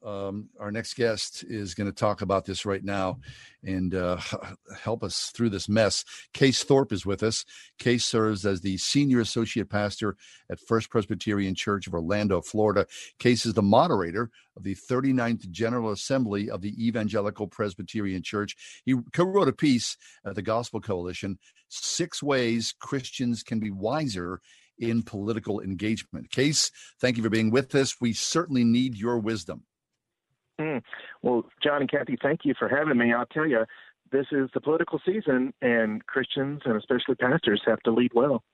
Oh, my gosh. Listen, I think we should start off by saying that the pastor is never, ever, nor the talk show host, let me just say parenthetically, is going to please everybody.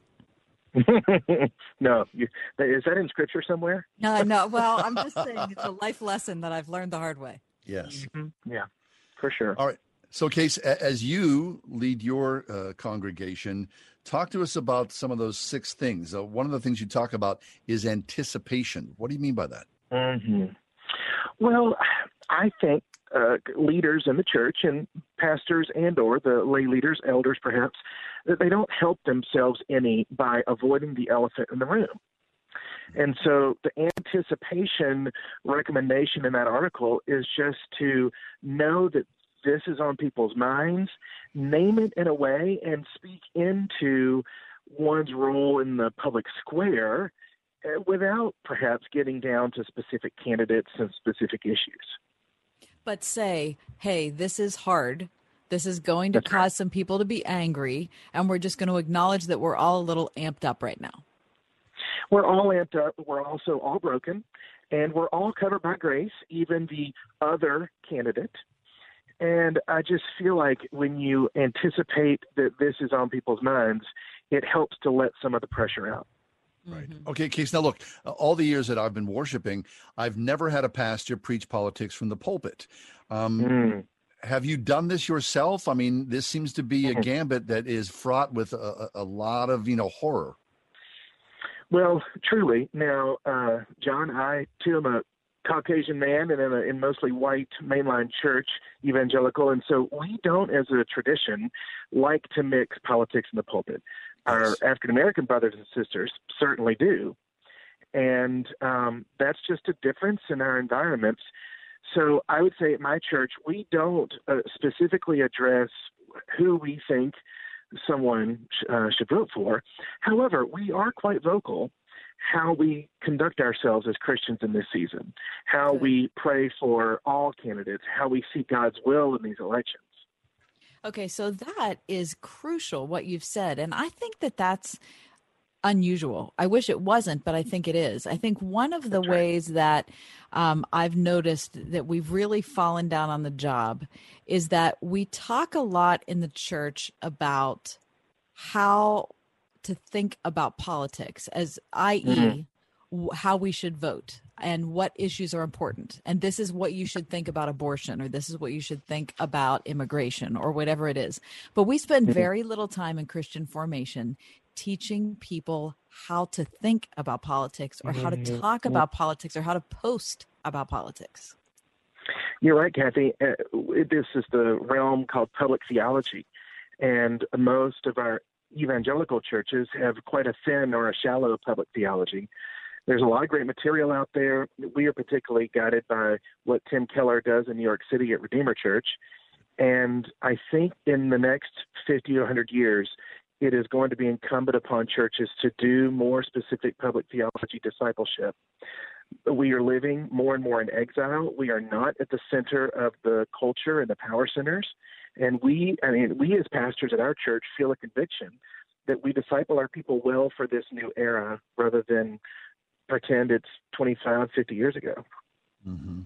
Now, okay, so a lot of believers, I think they believe that they themselves are being persecuted.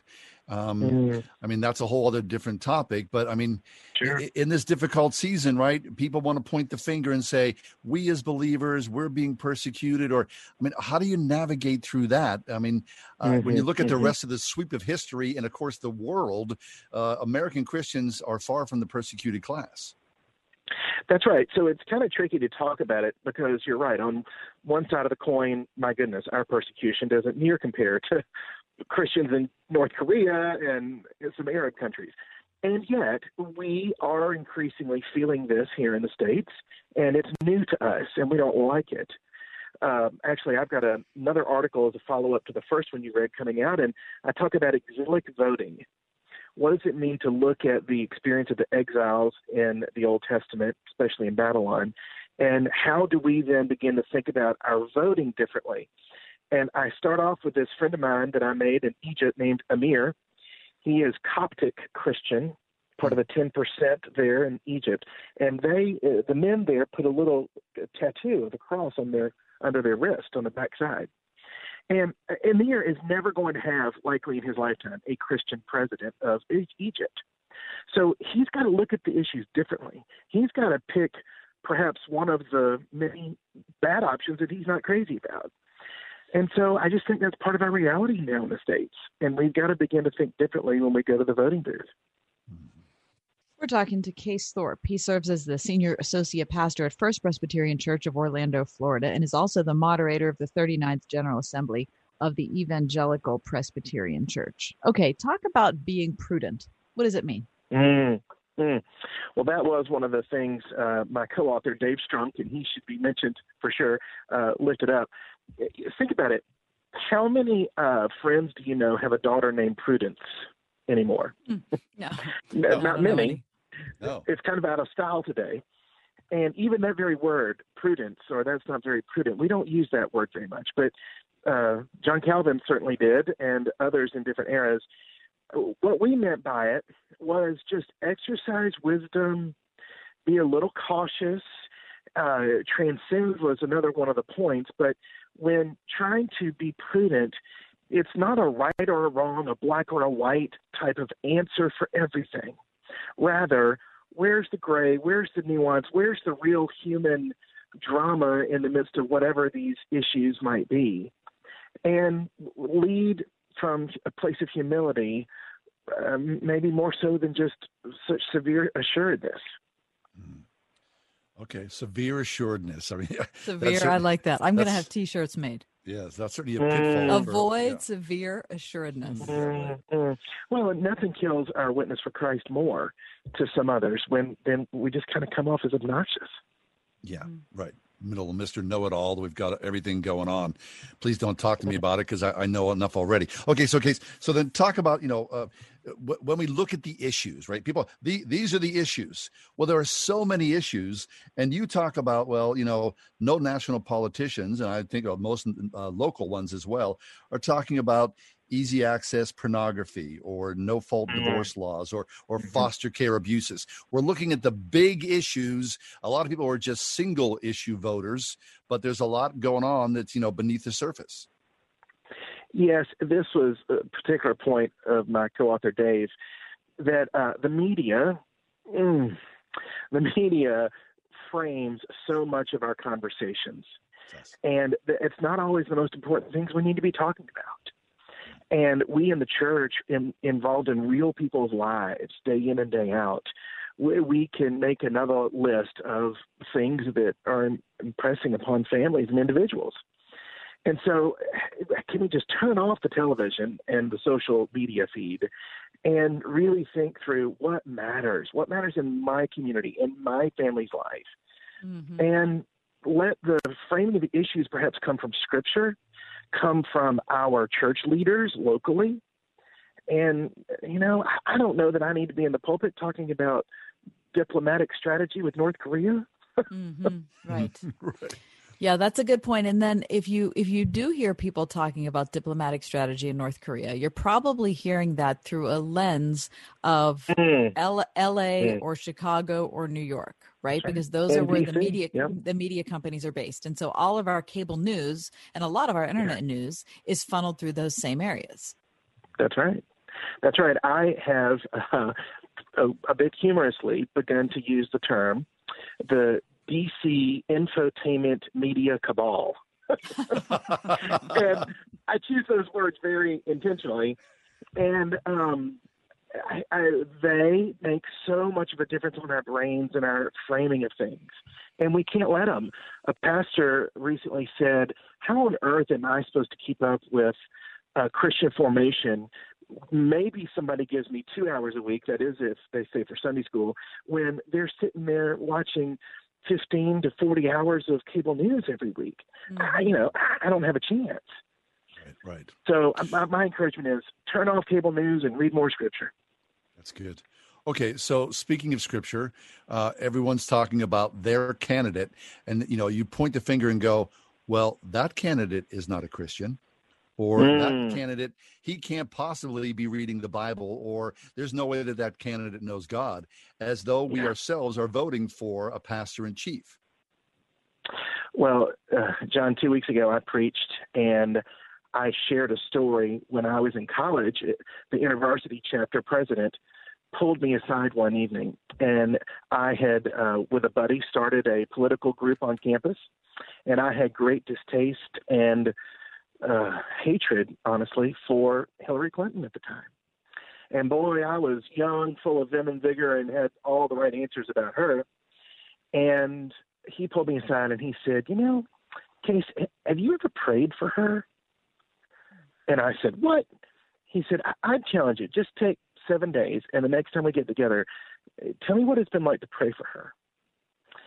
And I tell you, John, Kathy, I came back and I couldn't be so upset with her. Now, I didn't care for her choices or her politics, but I began to see her as a human with foibles who made the choices that I don't know if I'd have made different ones along the way. And I just couldn't dislike her as much. Yeah. Yeah.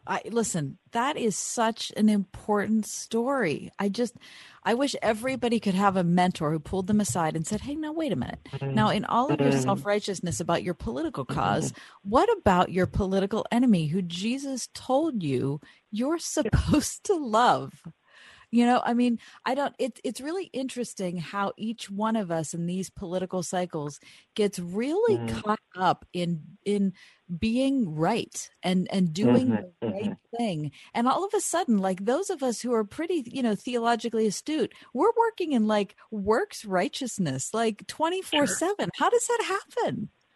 Well, and we forget the human element. So I was invited to participate in the inaugural prayer service in 2016. And I was seated just, a dozen feet away from President and Mrs. Trump, the Pences, and all these others.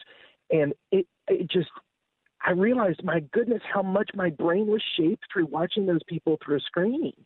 And here they were, flesh and blood, carrying the burden of all the uproar and the agendas. And my heart just broke like, wow, they put their pants on every day just like I do. They've got to carry so much. So my encouragement to folks is to pray for the candidates you're not crazy about or that you may actually hate, because they've got the image of God in them as well.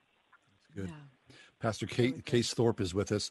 So, Pastor, like we said, as you were coming in, 2 weeks till tomorrow for the election.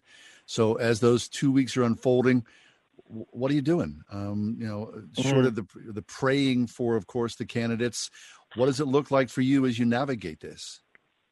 Well, absolutely, we got to vote. This isn't in the Bible, but I often say, if you don't vote, you can't complain. So this morning, when taking my son to school, I pulled in the supervisor of elections and deposited my absentee ballot, and I wanted him to witness that moment. So you got to vote. You got to be involved. You mentioned the prayer aspect. But I would also, that's why I'm writing these series of articles. This is what you saw there is one of three, where I want folks to think through their faith and their place in the public square. We as Christ followers may not be in the center of American culture in this next season, but we have a place, and we need to keep our place and bear witness to Christ while seeking the common good in our communities. Mm-hmm.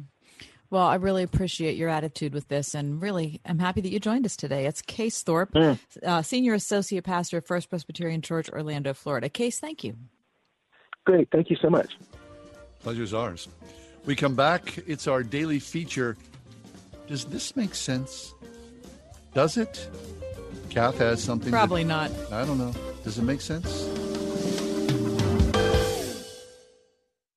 Hi, I'm John Henney from Henney Jewelers. Since 1887, my family has helped people celebrate the most memorable moments in their lives.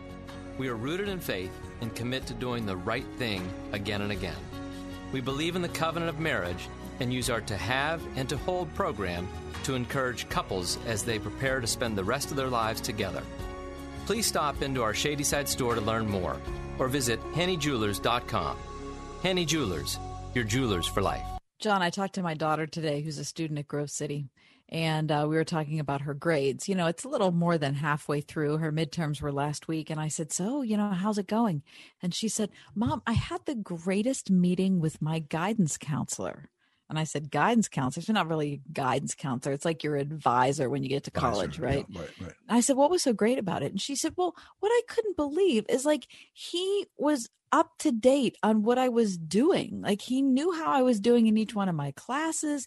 He knew the professors I had. He knew some of the things I'd talked to him about before.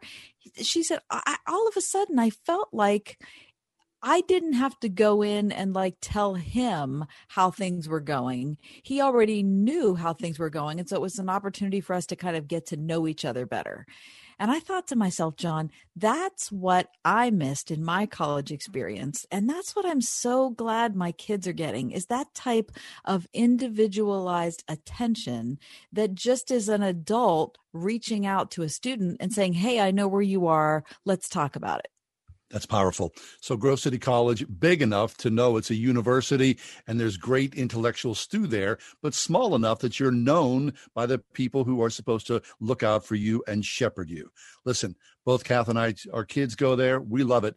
Look online for next year at Grove City College, gcc.edu. That is Grove City College. If we ever forget that we're one nation under God, then we will be a nation gone under. This is not time time for spiritual awakening. I need to be the man that God made me to be. From the creators of God's Not Dead, the new movie, One Nation Under God. We can do anything with faith. We can accomplish anything with faith. Winner of 35 Film Festivals, starring Kevin Sorbo and Antonio Sabato Jr. One Nation Under God. Go to salemnow.com to purchase and use promo code Pittsburgh for 20% off. Pittsburgh Theological Seminary prepares students for ministry in the way of Jesus with Master of Divinity, Master of Arts, and Doctor of Ministry degree programs and certificates. Perfect for students with full-time employment pursuing a seminary education. Learn more at pts.edu. Ask Alexa to play the word Pittsburgh to hear us there. We're on your Google speaker too, plus iHeart, TuneIn, and on radio.com. 101.5 WORD FM, Pittsburgh.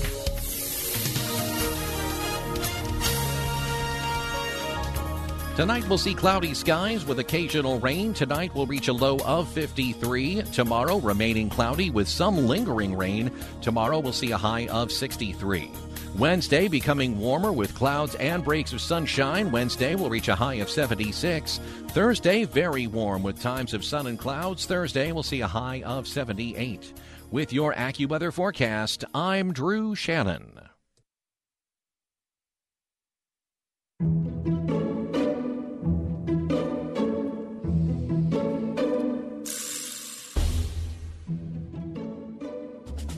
Does this make sense? John. I don't know. Does it make sense? I ask you this. 0-calorie soft drinks. Does this make sense? I think they do make sense. No, because people they like a soda. I mean, remember in the old days, we'd go to the movie theater. You'd sit there with your big gulp, watch 2 hours of the movie with a big old bucket of popcorn, and you weren't heavy laden sugar down. Now, you may have gotten some weird chemicals, that may have had you grow a third ear or something like that, but at least it was sugar free. Yeah, I think 0-calorie soft drinks make sense. You don't think they make sense?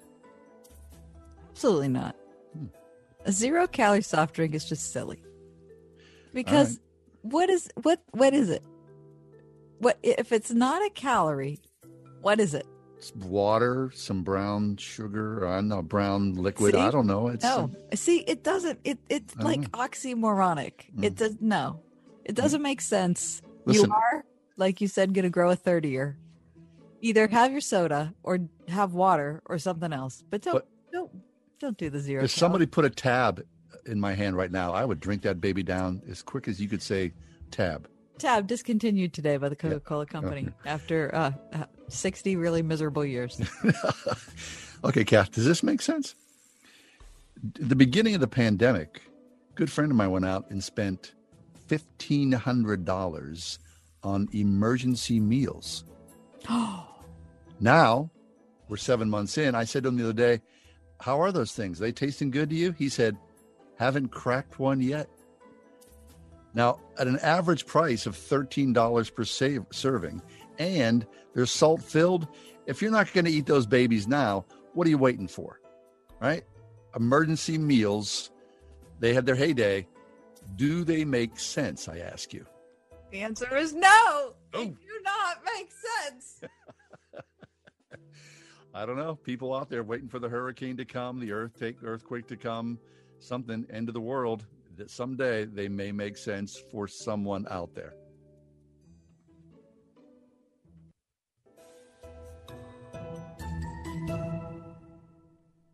.5 Word FM. Next time on Orchard Hill Today. Following Jesus in the way of joy will include traveling through sorrow and suffering.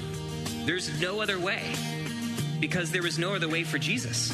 This week, Mike Hatch, Life Stage pastor and pastor of men's ministry at Orchard Hill Church, looks at the gospel account of the book of John in a series following Jesus. Be sure to join us weekday mornings at 9:30 a.m. for Orchard Hill Today on 101.5 Word FM. This story is called The Ugly Truth About Timeshares. If you think you've done your family a favor by buying a timeshare, well, you need my help. Hello, I'm Chuck McDowell, founder and CEO of Wesley Financial Group.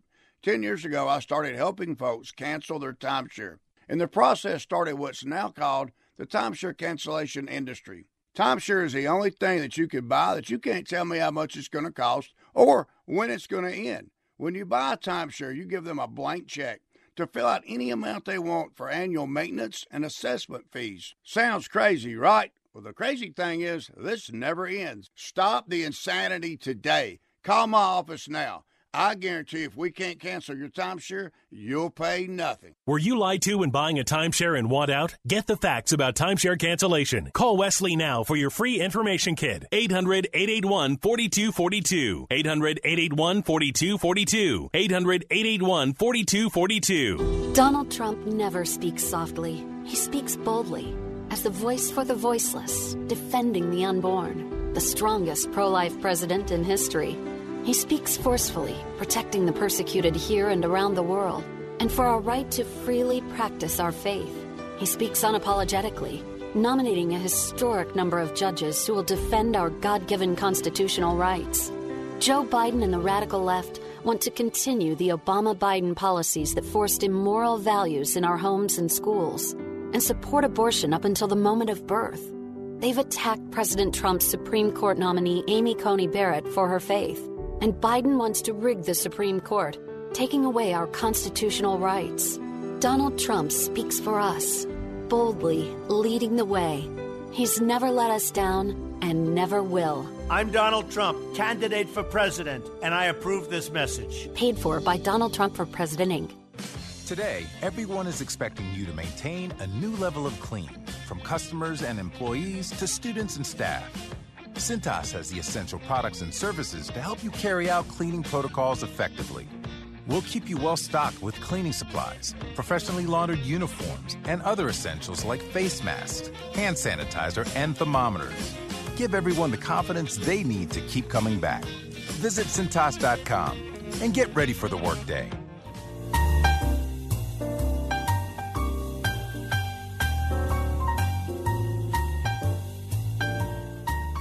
Charlie Hebdo. Have you heard the story? So France has been shocked by a brutal murder. 47-year-old teacher, his name is Samuel Paty. He's an 8th grade teacher who was guiding his class through a fraught debate over the limits of free speech. Now, the teacher, according to authorities who interviewed him about the lesson before his death. Where are you reading from, John? I'm sorry. I'm reading this is from the Wall Street Journal today. He was interviewed before his death that he had warned students who might be offended in the classroom to avert their eyes before he displayed cartoons from Charlie Hebdo, which is the satirical French magazine that was targeted in a bloody terrorist attack in 2015. Now, the lesson that was taught by the 8th grade teacher, Samuel Paty, angered a parent at the school who posted videos on social media directing invectives at Mr. Paty for sharing a depiction of Muhammad with the class, and the parent demanding his dismissal. Well, French officials say that a few days after this parent called for the dismissal of the 8th grade teacher, an 18-year-old Russian national of Chechen origin lurked outside the school on Friday afternoon, asking students to identify this teacher. The teacher was then killed shortly thereafter when classes ended and the teacher was walking home. It was a brutal attack. He was stabbed and then ultimately beheaded, lying on the sidewalk close to the school where he had taught for a couple of decades. In the afternoon. Yes, in broad daylight. Now, if there's any good news about this, this brutal murder, this beheading, has galvanized the French citizens once again. Now, the French citizens, 10 years ago, lowered their immigration boom, and they allowed some 5 million immigrants to enter into the country. The problem is, though, that as people have come into the country, many of them who are Muslims, they have refused to assimilate into French culture. And there are now ghettos of people who are unhappy with the people who have put out the welcome mat in the first place. So you've created a culture within a culture, and it has created great heartbreak and rancor in the French nation. So what do you do?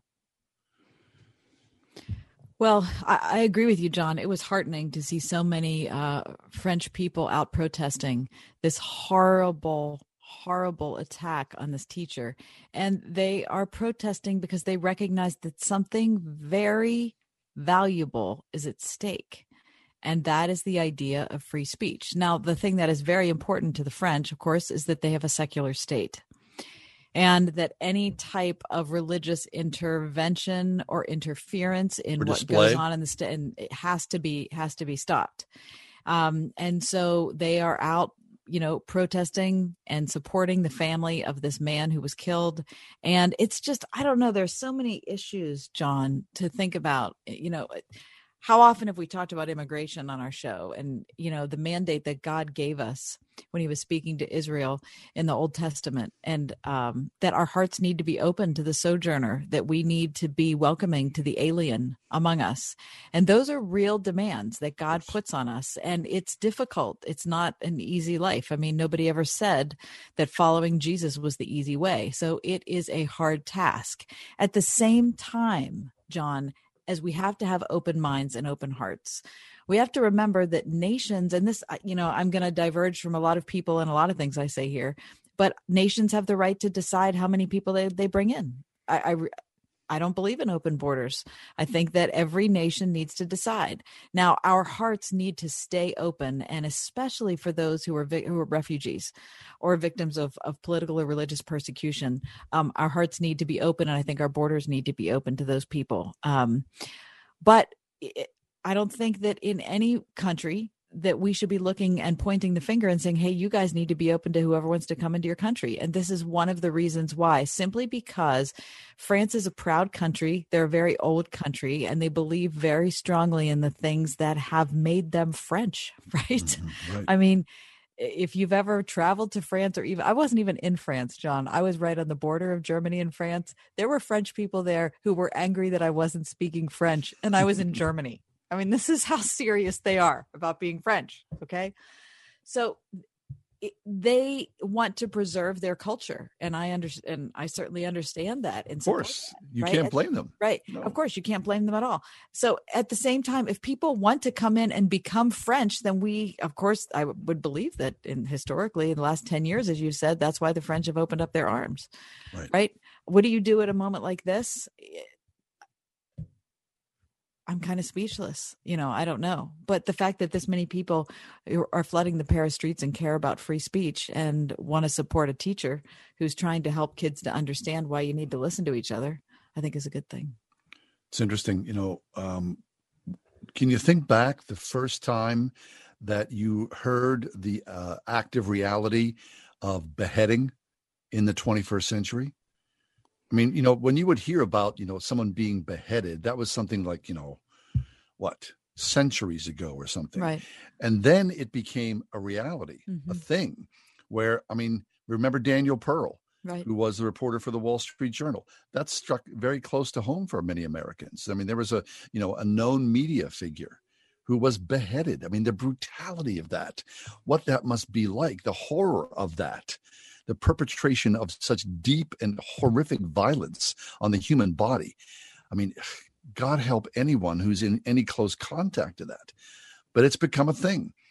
And it only goes to show that the enemy is really, burying down deep in their beliefs and their thoughts of what they think is right and good in society.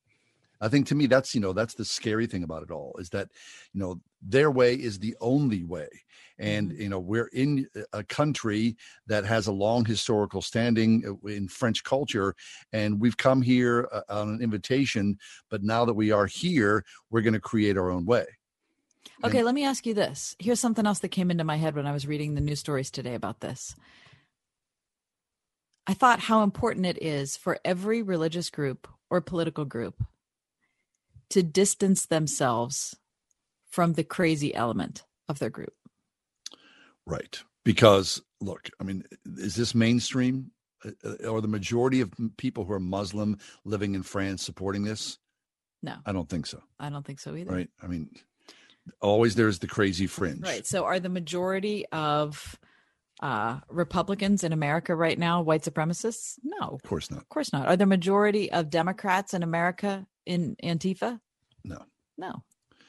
But there's something about our organizations where we kind of like to have that crazy fringe element because they're kind of the muscle that we're happy secretly to have.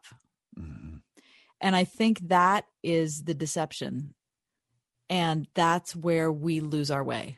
If we're not willing to say, no, you might be supporting the same candidate that I support, but we are not on the same side of this. We are not on the same side. Right. I think that's essential. So you call out the fringe. You have to distance yourself from the fringe, and you have to say, that is not me.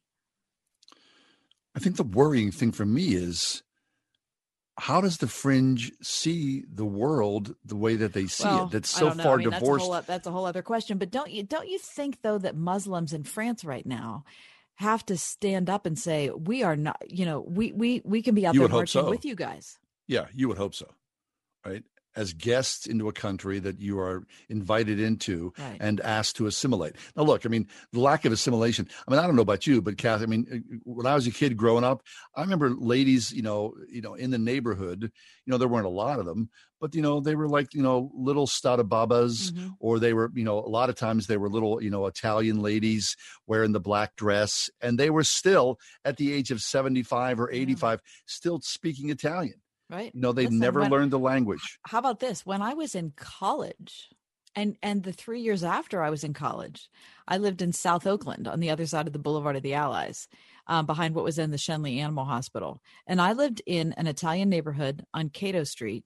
And the people that lived next to me to the left and the people that lived next to them were all older women who only spoke Italian. Right. That was when I was in college. Yeah.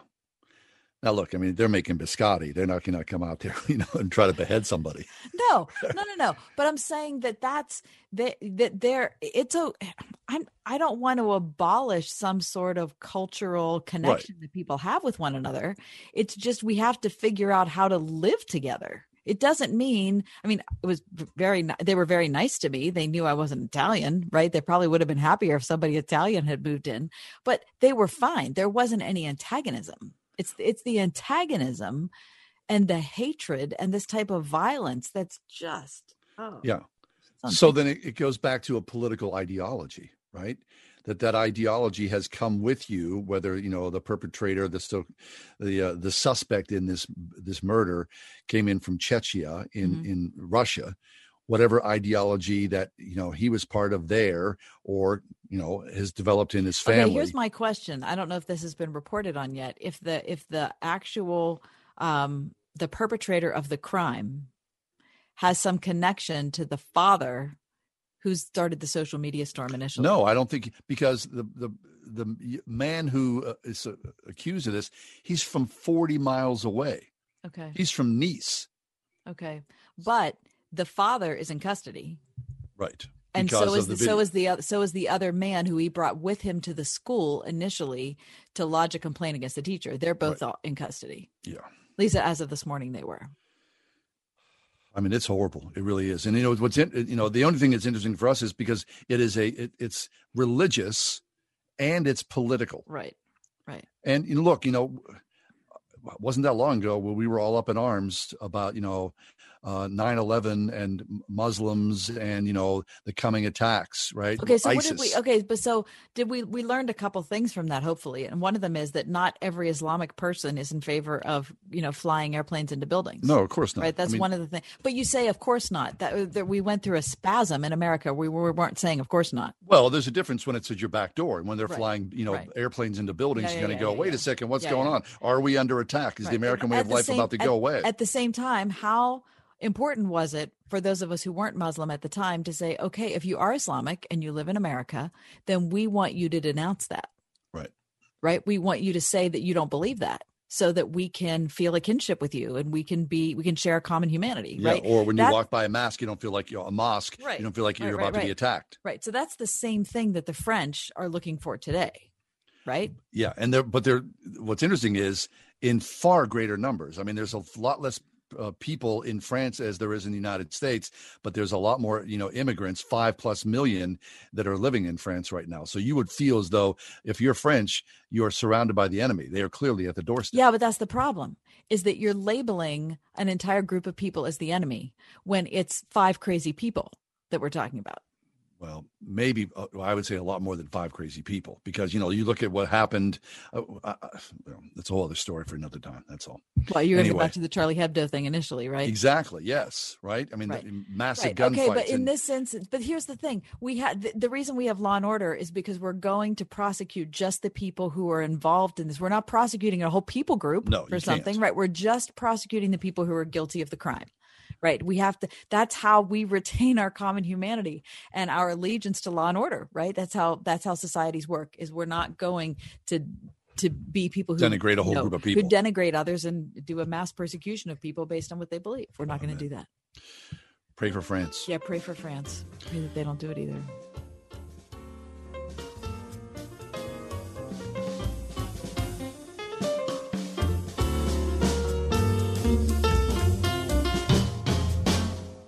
I did something weird the other day. I added some extra cream to my Fufu iced coffee, but I didn't have a stir stick. So without thinking, I grabbed my car key and used the key to stir in the cream, creating the perfect mix. Unfortunately, my wife was watching the whole thing with a "what is wrong with you" look.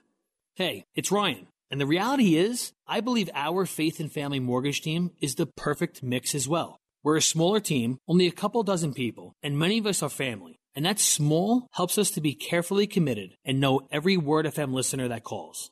But our small team is also lucky to be connected to a bigger company that is a direct lender, meaning our company gets to use its own money and make its own decisions within its own walls, an advantage that often allows us to get you a better rate and save you money.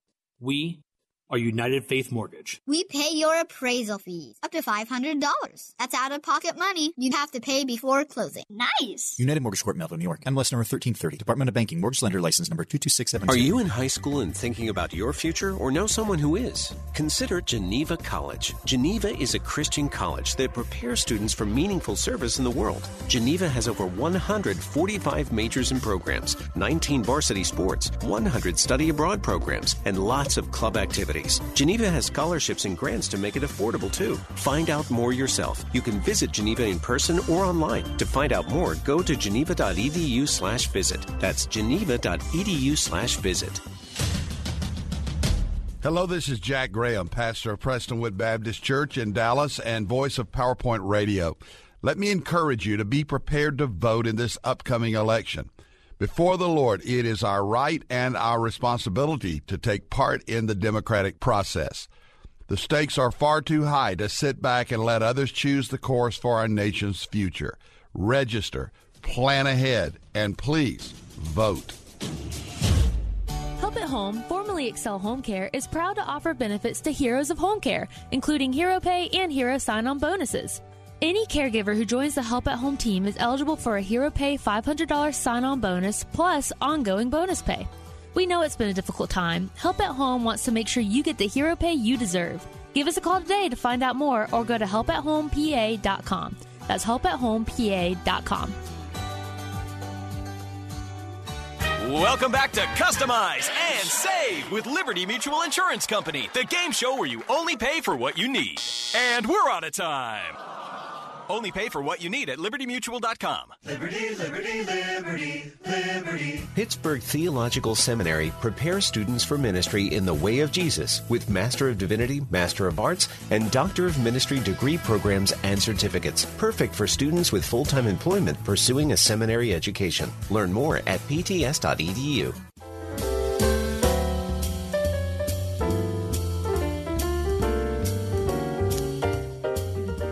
Hey, I want to say congratulations to Rosie Wagner. It's Rosie Wagner Day on the ride home. God bless Rosie Wagner. She's laid it down at the CCO. She's walked away, said no mas, taking the retirement train into a happy oblivion. She's going to hang out and she's going to, eat what? Bonbons. Oh, all day long. Mm-hmm. Yeah, Rosie Wagner.